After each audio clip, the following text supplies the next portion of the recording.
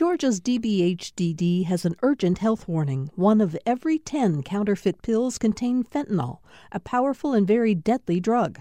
Pills from friends or dealers are unsafe, and 1 pill can cause an overdose. More info at opioidresponse.info.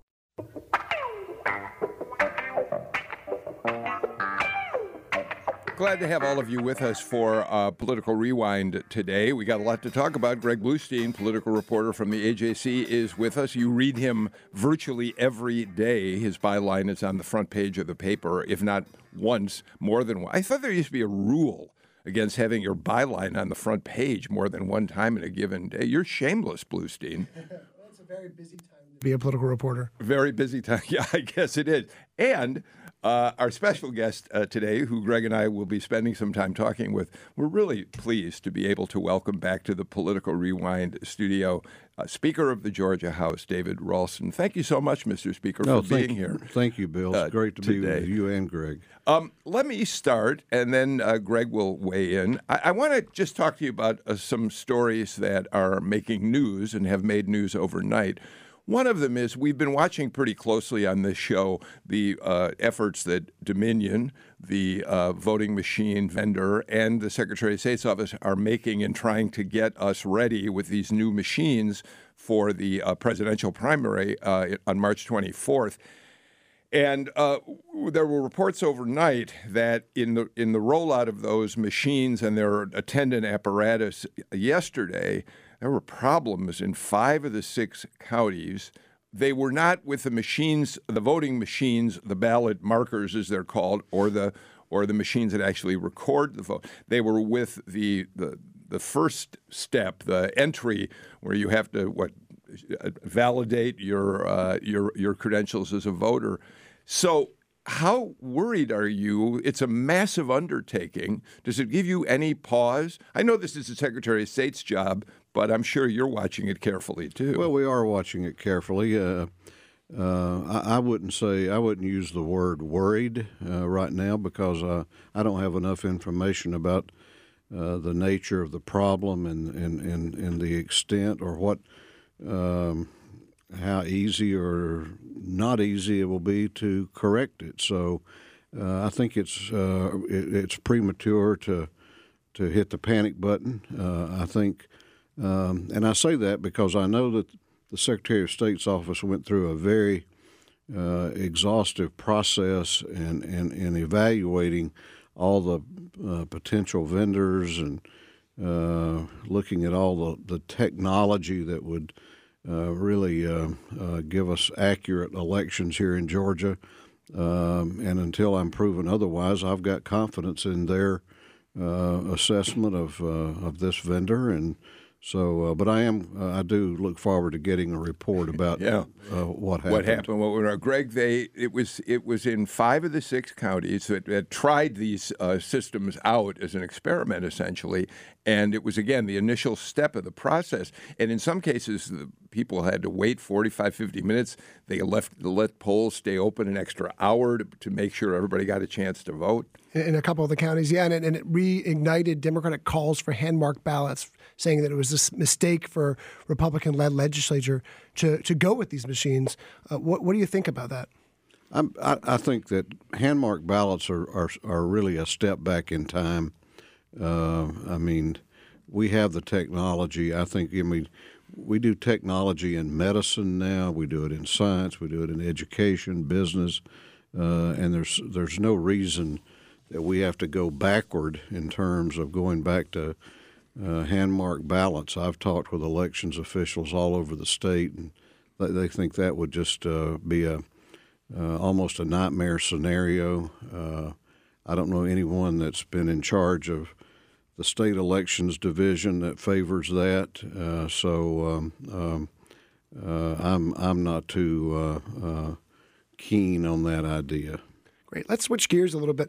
It's been more than 6 months since Governor Kemp signed into law an expansion of Georgia's medical marijuana program, but it's been stalled because the Speaker, you, Lieutenant Governor, and the Governor have yet to appoint a commission that will oversee this expansion. What's the holdup, and will you be appointing anyone soon?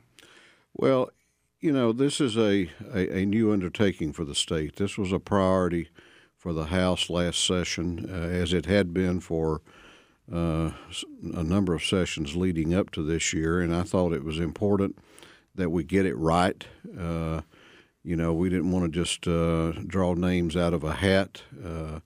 We wanted to be very, very deliberative in how we selected these individuals, and I'm sure that I know the governor is, and I'm sure the lieutenant governor will do the same. We have our appointees ready, and so I think you'll be seeing that commission become appointed and going to work within the next few days. As long as we're talking about that, the AJC this morning reported that we should be expecting the USDA, the Department of Agriculture, has now in their last farm bill, as you well know, made it possible for farmers across country, including here in Georgia, to start growing hemp, which a lot of farmers have been very eager to do. The AJC reported this morning that there's now we should expect to see rules put in place rather quickly here. Well, I don't know if rather quickly, but we should expect rules soon that will give Georgia farmers an okay on growing hemp. Have you been getting a lot of pressure in your office about that? There's not a lot of pressure. There is a lot of interest, and I think there is a desire to move forward on that. We passed the bill back during the session. The federal government has just now completed putting together their rules and regulations as the AJC reported, and now the Georgia Department of Agriculture will weigh in, and hopefully they will move in an expeditious way. I think I was told or read somewhere that they expect to have their rules and regs in place and adopted by the end of the year, which is less than 2 months away. So I think we're going to be ready to go with that by the new year. You happy about that? You happy that it will expand the ability of farmers to raise an additional crop for money? I am. I have that bill was championed in the House by the chairman of our Agriculture Committee, Tom McCall from Elberton, who is a farmer. It was all co-championed by Representative John Corbett from down in Lowndes County, who is a farmer. And in talking to them, this will give farmers in Georgia the ability to utilize more quickly their farmland, and they're excited about it. And I've been in Southwest Georgia in the last about a month ago. Was in Southeast Georgia last week, and I can tell you that there's a lot of interest in this topic there. We had some major news on the healthcare front over the last week, as you're aware, with the two waivers, one Medicaid expansion, limited Medicaid expansion, and the other sort of market insurance program. The governor's office says it's too early to talk in depth about the costs linked to those waivers, including the administrative costs that would be required to set those programs up. Critics say it could wind up costing as much as a full expansion. Are you worried about that? Because it'll be your chamber that will have to figure out the funding for these programs. I'm not, and I want to commend the governor for his work on these issues. I have been a big proponent for years that Georgia should be able to design a health care delivery system for Georgians, and we have differences from other states, and so the cookie cutter approach, in my view, just doesn't fit. And so I think this will allow us to craft a program for Georgia, and I commend the governor for his work on it. I look forward to working with him as we kind of flesh out some of the details on it. But as to the cost, I'm not sure what kind of math the opponents are using, but I do know this math. I know I have, since I was Speaker, I know the problems we had getting the federal government to fund transportation. I know that if we went to a full Medicaid expansion and the federal government chose to walk away from that portion that they're funding, then that falls on the people of Georgia, the taxpayers of Georgia. The implications to our budget would be catastrophic. And so I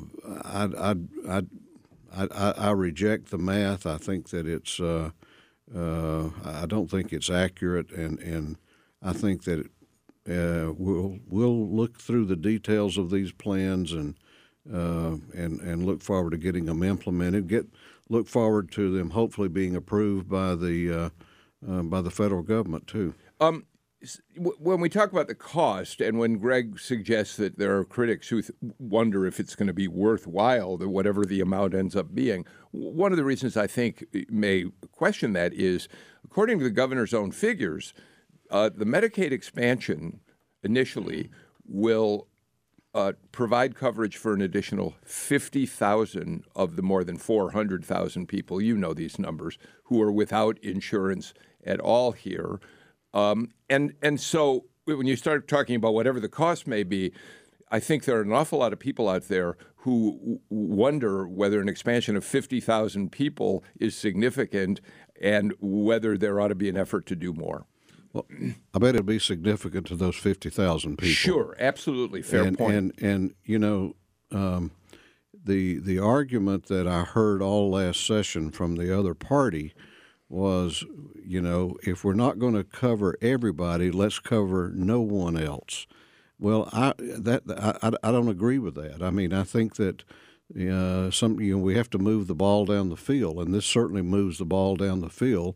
And this is going to be worthwhile to and helpful to those Georgians that will be brought into a coverage by these measures. Well, presumably, I think one of the arguments that the governor's office would make is that they're going to put this, they have already said they're going to have whether it's a work requirement, community service requirement, some obligation on the part of those who want to apply to show that they're active in one way or another, that presumably this is like a carrot and stick approach. You're going to encourage people maybe to get into the job market, whatever, and you can expand the numbers there. But as you well know, federal courts in a number of jurisdictions have rejected the job requirement as being unconstitutional, as Medicaid has been attempted to expand under those terms.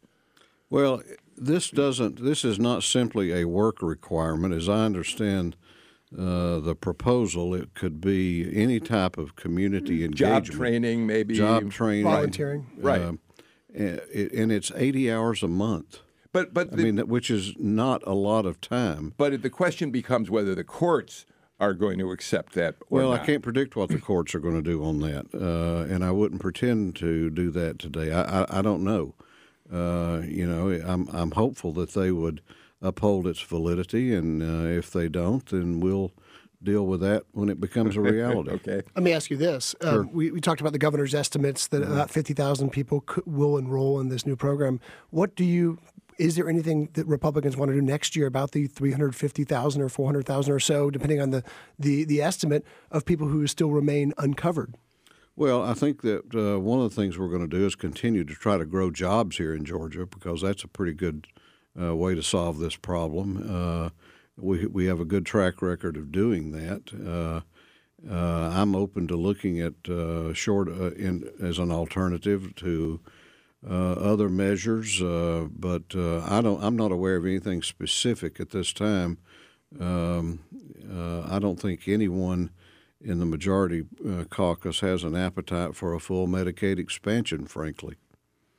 Let's switch gears to an interesting topic that you're well aware of. But a group of about 10 lawmakers signed a resolution this year, I should say, seeking to oust you from your position because of your use of what they say is your abuse of legislative leave privilege.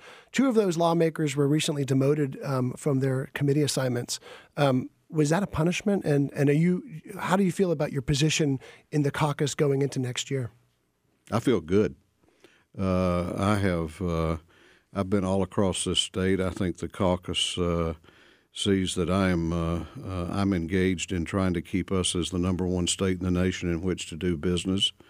I'm engaged in trying to continue to build on a record of bringing jobs into the state and to keeping the Republican Party in the majority in the House of Representatives. I don't know what I don't know what other people are doing. There seems to be some kind of an obsession with me, I guess, among a few. But there was no punishment. I mean, people like to, I guess, play victim sometimes on these kind of things. But, we had a chairman, Chairman Ed Reinders, who resigned his House seat for health reasons, and that opened up a vacancy in the Governmental Affairs Committee. Gave us an opportunity to sort of look at some other committees and kind of do what my favorite philosopher Kirby Smart likes to do, and that is put the best people out there, but people in positions that other members trust and respect. Because if you don't have that trust and respect, you're not going to be very effective, frankly.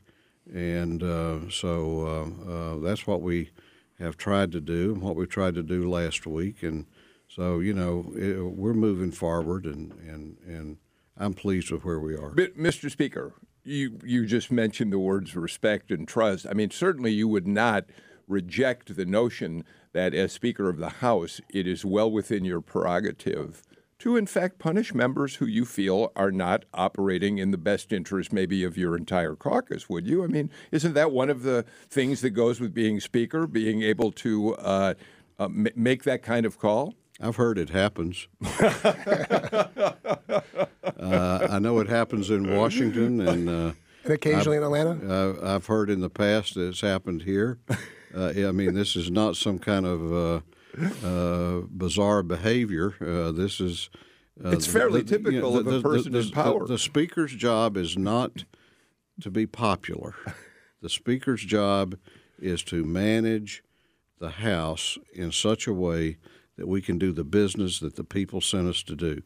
And at the core of that job is putting the best team together.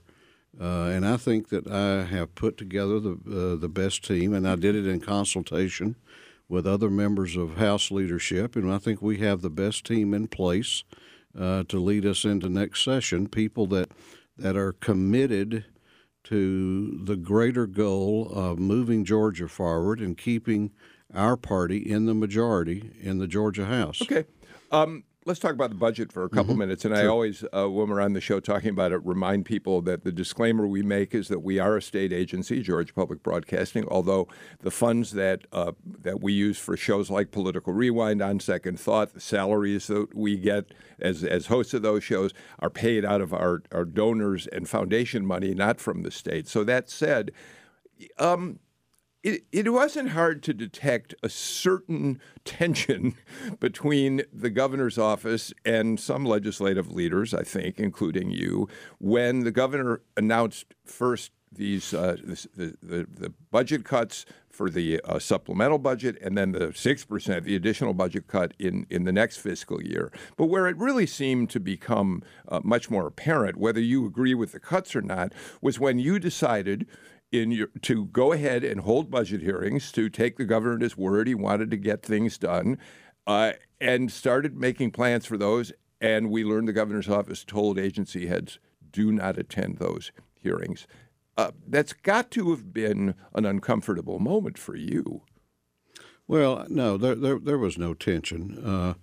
The governor and I don't, share our conversations, but I did make him aware of what our plan was. Look, we got a big budget in Georgia now. I mean, Georgia is a big, growing state.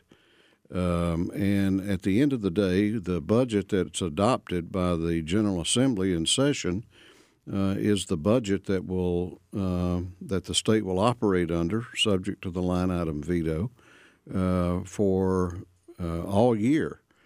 I don't think that it is unrealistic, certainly. I think it's good business practice, frankly, to give members on the Appropriations Committee as much time and as much information as they need to make informed decisions and choices. Precisely, but the governor's office shut you down when you attempted to do that. We're going to get some of that information. We're going to get that information. and then we'll take whatever time we need to take next year to do a budget, because when you go into a budget cutting session, as the governor is going to recommend, I mean, we're going to be asked to make some difficult choices, and so I think that we're going to do that very carefully. We're going to do it very deliberatively, and because many of the things that apparently have been talked about as possible cuts are things that we have worked to sort of restore to the budget since the great downturn in 08, 09, 10. So I would, some of those are very important. They're very important to me, and I think they're very important to Georgians. And I think that at the end of the day, what must be pointed out is that we have been very frugal with our budget here in Georgia. I think we have managed in a very conservative way. We have retained our AAA bond rating through some very difficult financial times, and I think that's a compliment to both the executive branch and the legislative branch. But having said all of that, we're going to do our job as a House of Representatives in really sitting down and going through this budget carefully. Yeah, Greg, I don't. We have read between the lines on a lot of the comments that are being made by legislative leaders, including by the Speaker just now. There's no question that there is some discomfort over the size of these budget cuts and the fact that they're sort of mandated as across the board, right? Yeah, I mean, the friction is out there. I know that you might use a different word, but what I want to know is, you kind of touched on this, but is there an area of the budget that you feel absolutely has to be safeguarded that is right now under threat of cuts? I wouldn't say an area of the budget. And again, I mean, I know you guys like to look at and see friction maybe where it's not there. I mean, we all have different views of the budget, okay? I'm sure the governor don't expect me to agree with him on everything in the budget. I don't expect him to agree with me on everything in the budget. But, I think that we have some, again, we have a very conservative budget, that we have some important things out there. Now, let me make this point. I think this really must be made. So the departments and agencies are in the process now. They're probably about through the process of submitting their request to the governor's office or the OPB. The governor then will take those, and then he will sort of go through those and vet those, and some he may agree with, some he may not. I'm assuming that's the process he will go through. And then he will put on our desk a proposed or his recommended budget. Then we will start going through the process. I mean, that happens every year. Mm-hmm. I don't know what's going to be offered up for cuts. I mean, I've seen things in some of the literature that suggests that the rape kit funding that we put in there, do I think that should be safeguarded if at all possible? Absolutely, because that keeps people safe. That is resulting in convictions of bad people in this state. Senior Citizen Protective Services. Do I think that's important? You darn right I do, because I think we have an obligation to care for the elderly who can be preyed upon and harmed and abused. So there are things like that I've seen out there, and but we'll look at all these things. I don't know what's ultimately going to come to us in the form of a recommendation, but so much of this is speculative. Will you still have your budget hearings as you typically do after the first week of the session? So the agency heads will come to you in terms of making their case for the big budget for the fiscal year, I assume. That's right? correct. Okay, that's still happening. And on the revenue side of things, casino advocates have been saying every year for the last 10 years that this year is the year. They're saying 2020 is the year. What do you think? Well, if you're listening to the ones that have been saying it for the last 10 years, you probably want to listen to somebody else. Now, look, there's as I travel around the state, I have people ask me from time to time, why don't y'all do casinos? Or why don't you do horse racing? Or why don't you do sports betting? So it occurred to me and some of my leadership team that when we were faced with the possibility, at least, of a slowdown in revenue, that this might be a good time to really kind of put it all on the table. I don't think that we had taken a thorough look at the issue and put all three out there.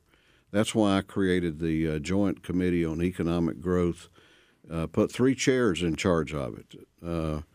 I'm the Halloween monster, and that's the 3-headed monster with Chairman Alan Powell, Chairman Ron Stevens, and Chairman Brett Harrell. And what I asked them to do was to get as objective data as they could, and then go out into Georgia and listen to what Georgians have to say, and come back and tell us what you hear. There's a lot of groups out there that are very strong proponents of sports betting, for example. And Tennessee, of all places, that's behind everything, including football here in Georgia. They passed a sports betting bill this spring, and so a lot of interest in that here in the state. A lot of interest in horse racing, as has been the case. So it sounds like 2020 could be the year? 2020 you probably will hear a fair amount of discussion. Let me, if I can, move to another subject. I don't want to drill down too deeply on it because it's really representative of a larger question. Representative Ginny Earhart, Earl Earhart's wife, Powder Springs, she sent out a statement saying that she was thinking about putting together a bill that would would create a criminal violation, a felony violation for doctors who aid with minors who are transitioning from one gender to the other. I don't want to necessarily drill down on that itself, but I wonder, Mr. Speaker, if this isn't representative of the kind of culture war that it feels to me like you have spent a good part of your speakership trying to avoid. When you see a measure like that, how do you react? Well, first of all, I have not had an opportunity to discuss that proposal with Representative Earhart. I have a great deal of respect for her. She is a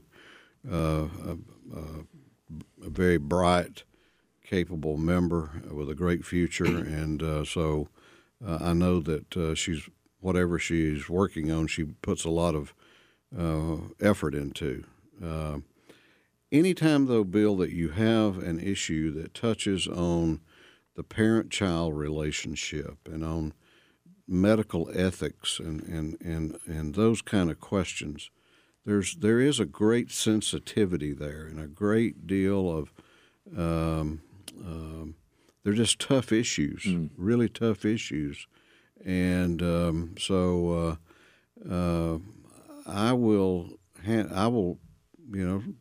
read the bill if it gets in bill form. It just strikes me this is kind of like issues like religious liberty, where you are the bills may be incredibly well-intentioned. I'm not questioning the sincerity of people who present them, but they do put you in a position which leads to the discussion, businesses don't want to deal with a state that has this kind of, culture war going on within it. That's what I'm getting at here more than anything else. Do you think this helps the image of the state of Georgia to continue to have this kind of battle?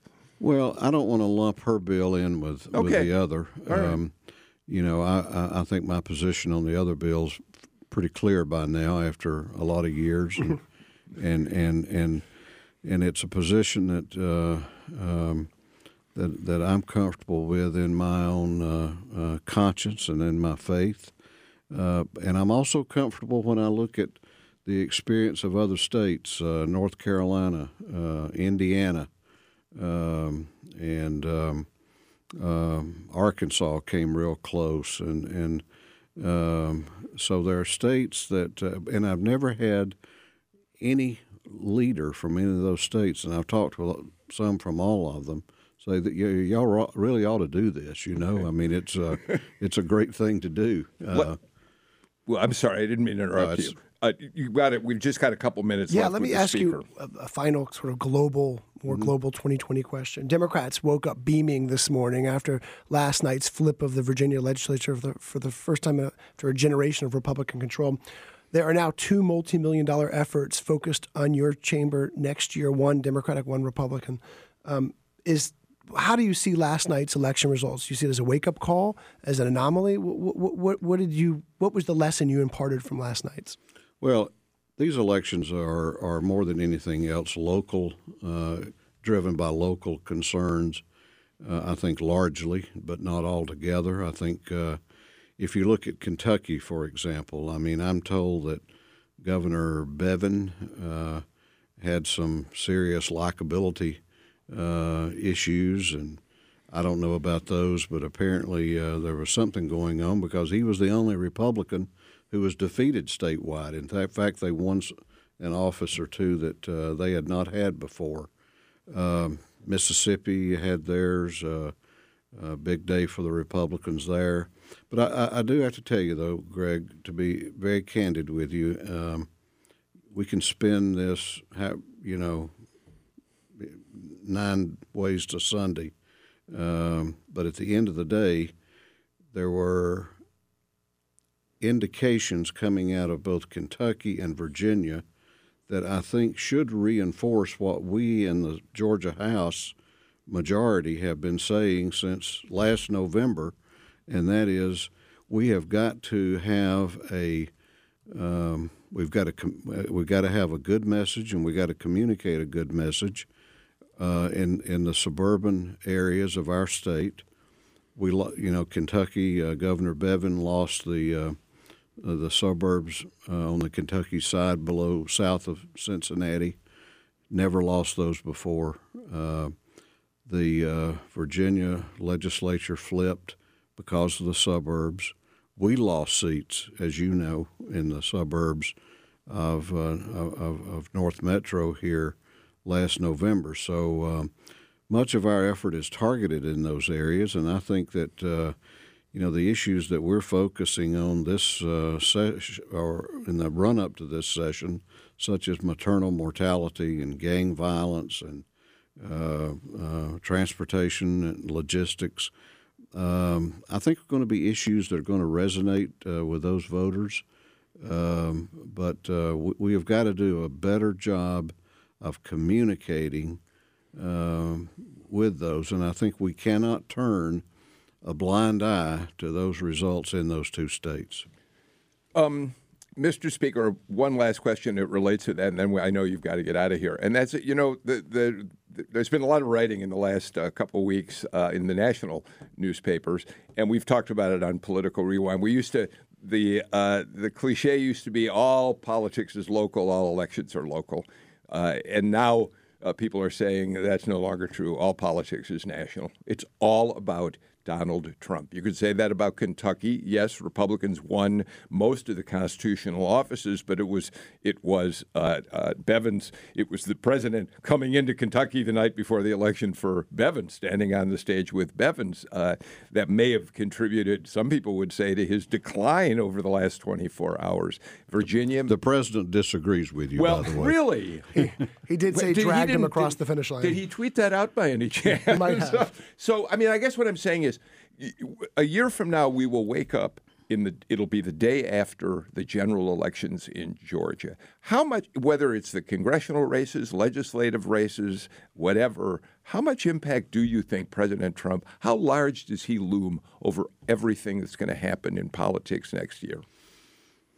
Well, the president is enormously popular in rural Georgia. Mm-hmm. I mean, I can tell you, I've been in rural Georgia. He is enormously popular. Probably less popular in the suburbs and in the cities. But you know, I mean, any incumbent president running for re-election is going to loom large over the elections that are going on. And it is true. I mean, in 2018 was the first time we really had seen legislative races here in Georgia become nationalized. I thought the real irony in Kentucky yesterday was apparently, because I'm not up there, the Democratic nominee for governor tried to localize it, and the incumbent Republican governor tried to nationalize it. Yeah, it was a fascinating dynamic. You're absolutely right. It was. I mean, you look at the issues that they ran on, and you know, Virginia. I don't know. I've seen indications that there were some other issues at play up there. I mean, the president is. I mean, he's a different kind of president. Are all of the Republicans on the ballot in Georgia, to one extent or another, going to have to basically defend President Trump in running for election next year? That's really, I think, the bottom line of my question. I think anyone who wants to be on the ballot is going to have to be at peace with their relationship with the president. Right. I mean, no, seriously. I mean, I saw in the news this morning one of the front runners for the Democratic nomination is Senator Warren, and I'm kind of pulling for her actually to be their nominee. But she's like, you know, if you don't agree with me on this issue and this issue and this issue, then you shouldn't be running in our primary. Well, I mean, you know, that's kind of the same thing on the other side there. We'll leave that as the last word because we've kept you longer than we said we would, but you've been very generous with your time. Speaker Ralston, you start the new session of the General Assembly January 13th. We'll be watching it carefully on Political Rewind, and we'd love to have you come back as the session gets going to talk about how things are developing. But thank you so much for being here. Look forward to today. Coming back with you. I've enjoyed it. We're going to take a break and let Speaker Ralston make his way out of the studio. When we come back, Greg Bluestein and I will continue talking about everything that's happening in politics in Georgia, including a lawsuit just filed by the Democratic Party, Greg Bluestein, that relates to absentee ballots. We'll do that and more after these messages. GPB's vehicle donation program provides an easy, convenient way to support public radio for you and your community. We'll even pick up that car, truck, or SUV you've been wanting to get rid of for free. Give us a call, 877-GPB-1CAR, or go to gpb.org/cars. We truly appreciate supporters like you, and thanks. Drive so far. On the next Fresh Air, Saeed Jones talks about his new memoir, How We Fight for Our Lives, about growing up black, gay, and closeted in Texas in the era when he thought gay meant AIDS meant death. Our book critic Maureen Corrigan describes the memoir as raw and eloquent. I hope you'll join us. Fresh Air is this afternoon at 3 here on GPB, and you can also listen online at gpb.org or ask your smart speaker to play GPB. Greg Bluestein, You've covered the speaker for a long time. I've known him and dealt with him for a long time. You got to sometimes listen to him pretty carefully. He knows how to kind of almost talk about an issue. Huh? He knows how to thread that needle. Yeah, he knows how to thread the needle. If you got your microphone back up, good. And yet, it was clear from some of his comments that, number one, yes, there is going to be, whether it's a friendly battle or not, a fight over some of the things in the budget that the governor may want to cut out. He made that pretty clear, I think. Yeah, and today. one of the things he was explicit about was safeguarding funding for rape kit testing that has been such a major issue the last 3 or 4 years. Maternal mortality. So you're seeing healthcare and criminal justice parts of the budget. He is already working to kind of build a fence around, saying that these are off limits.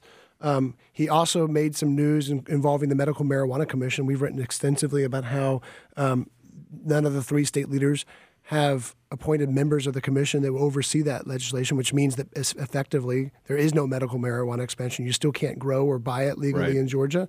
Well, he said that within the next few days, I wager before the president gets here on Friday, you'll probably have members of those commissions appointed. So that means that at least the groundwork, the framework for an expansion of medical marijuana can finally start. Yeah, I particularly enjoyed his last comment when I asked whether every Republican on the ballot in Georgia, no matter what seat you're running, what race you're in, is going to have to defend the president. And I thought his answer, every Republican will have to make his peace with the president. Is going to have to be at peace with their relationship with the president. And he's someone who did not flinch at criticizing the president in the 2016 campaign, especially when controversies involving the Access Hollywood tape and those types of things dropped right near the final closing weeks of the election. He was someone who was pretty unsparing in his criticism of him.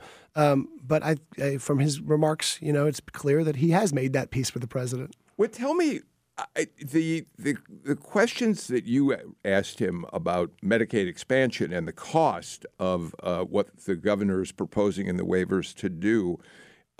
He didn't want to address that in a particularly direct way, but what are we anticipating there?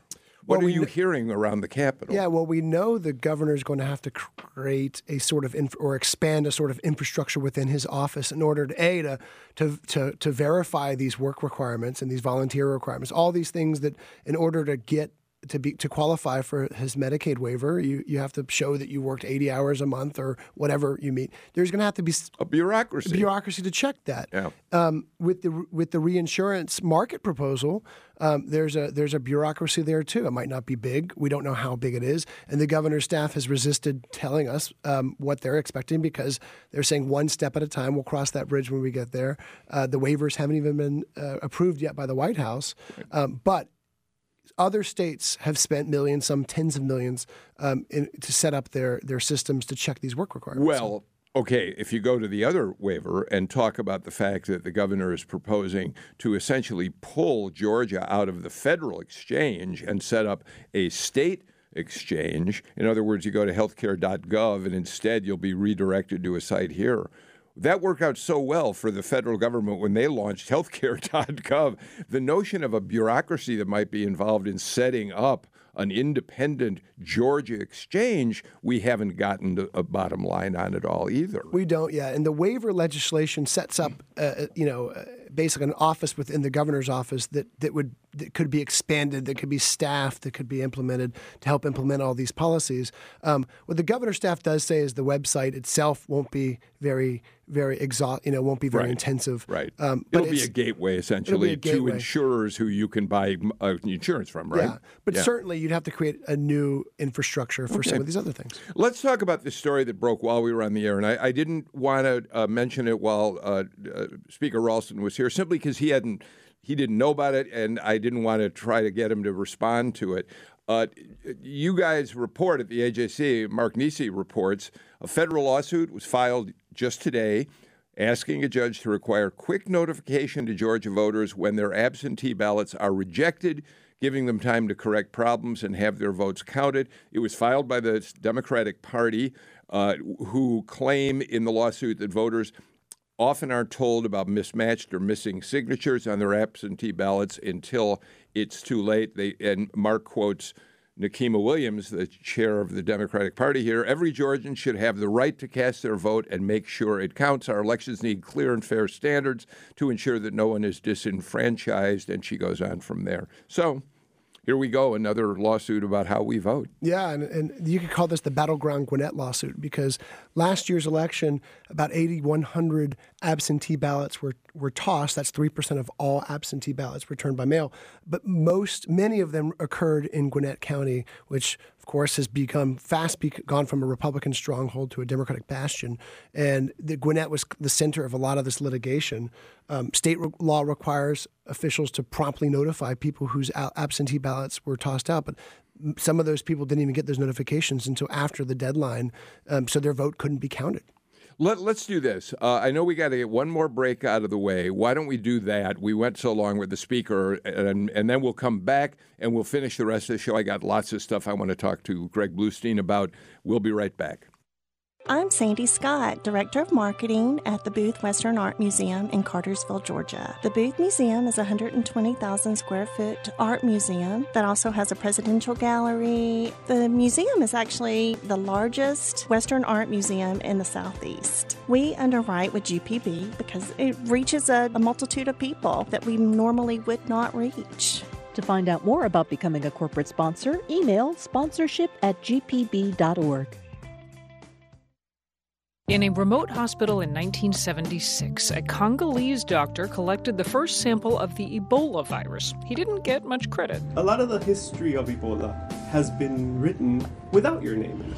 Yes, but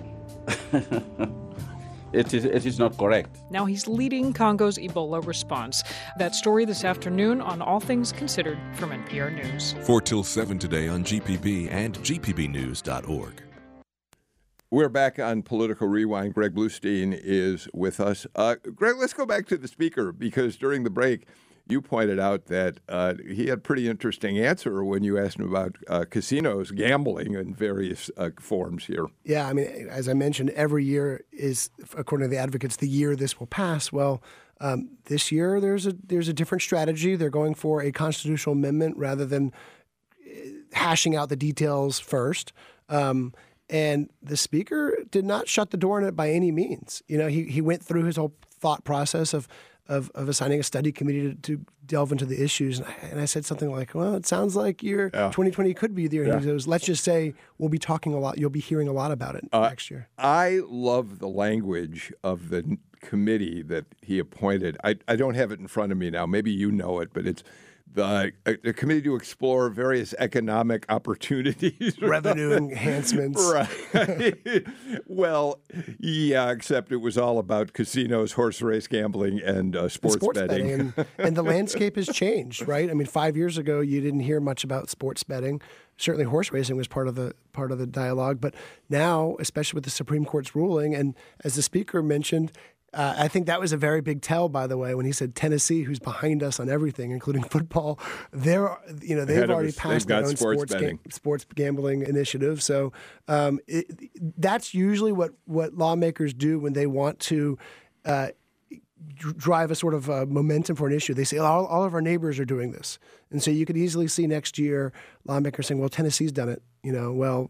Florida's thinking about it. Well, these states have done it, and they're all our neighbors. We don't want to lose tax dollars from people driving across the state lines. I'm also interested in talking in his conversation with us about the apparent victory of Andy Beshears as the Democratic governor of Kentucky. I mean, it's a close race. There still may be a recount. We don't know exactly what Matt Bevin's going to do to respond to the closeness of the contest, but presumably Beshears has won this thing. And, of course, everybody's focused on the fact that the Cincinnati suburbs, which are comparable to some extent to 6th and 7th districts here, flipped and went Democratic. But there's also another interesting aspect of that vote, and that is in the exurban areas to the east and a little south of Lexington, kind of if you went directly south from Huntington, those used to be red areas. I don't think you would call them quite suburban. They're sort of on that. And they went for Beshears by big margin. These were areas of counties of Kentucky that gave Trump 60+% of the vote. And 3 years ago, and they went for Beshear. So it's not just a suburban issue in Kentucky, at least. And he picked up coal country counties too. Yeah. And that also stands. And I, a lot of commentators from both sides of the party line say today that Bevin was a singularly unlikable figure who ticked off a lot of teachers and got in fights and with all sorts of constituencies he shouldn't have. But at the same time, you have Beshears, who ran as a pretty moderate Democrat who didn't do much to turn off those moderate to even conservative voters who didn't like Bevin. He focused his campaign on something we're very familiar with here, Medicaid expansion. Yeah. And that argument and health care and more access to health care was enough it seems like enough by 5,000 or so votes, but barely enough, but enough to appears to win the governor's race. Do you think that there are Republicans running right now? David Perdue is, we know he's tied to the president, whether he wants to be or not.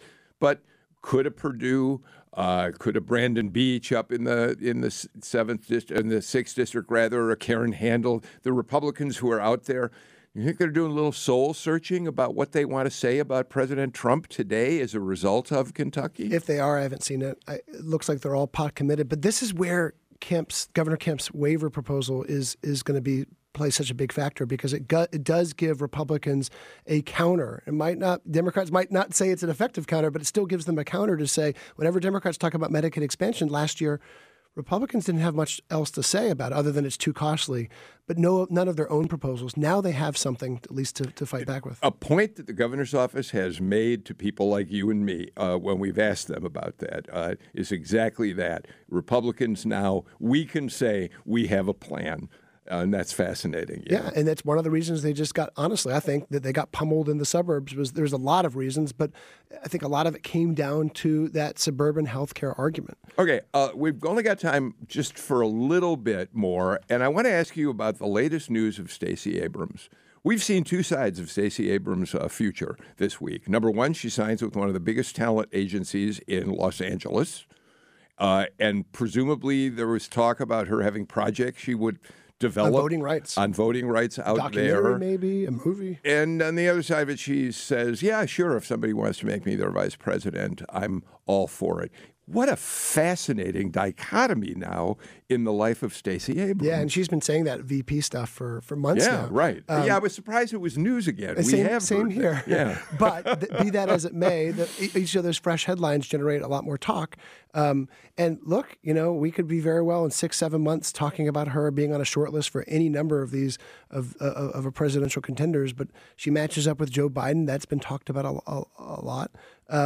She brings she would certainly put Georgia even more on the map, presumably, and it shows you just what a national star, what a national figure she has become in the Democratic Party. All right, we're about out of time. Where are you heading, Greg Bluestein? Tell everybody where you're going as soon as we're off the air today, please. I'm headed up to the suburbs to judge a beer contest for a bunch of legislators. A beer making contest. Yeah, lawmakers, 6 of them, including Lieutenant Governor Jeff Duncan, have made a lot of beer, and I'm trying to find one of the names. You said Jen Jordan is the only Democrat? Bill Cowsert, the Chill Bill Blackberry Kolsch, and from Jeff Duncan, the leadoff lager. So we'll look forward to a report on this beer contest from you, Greg Bluestein. Thanks for being with us, Greg. Thanks, and thank all of you for listening to Political Rewind. We'll see you again on Friday at 2 o'clock.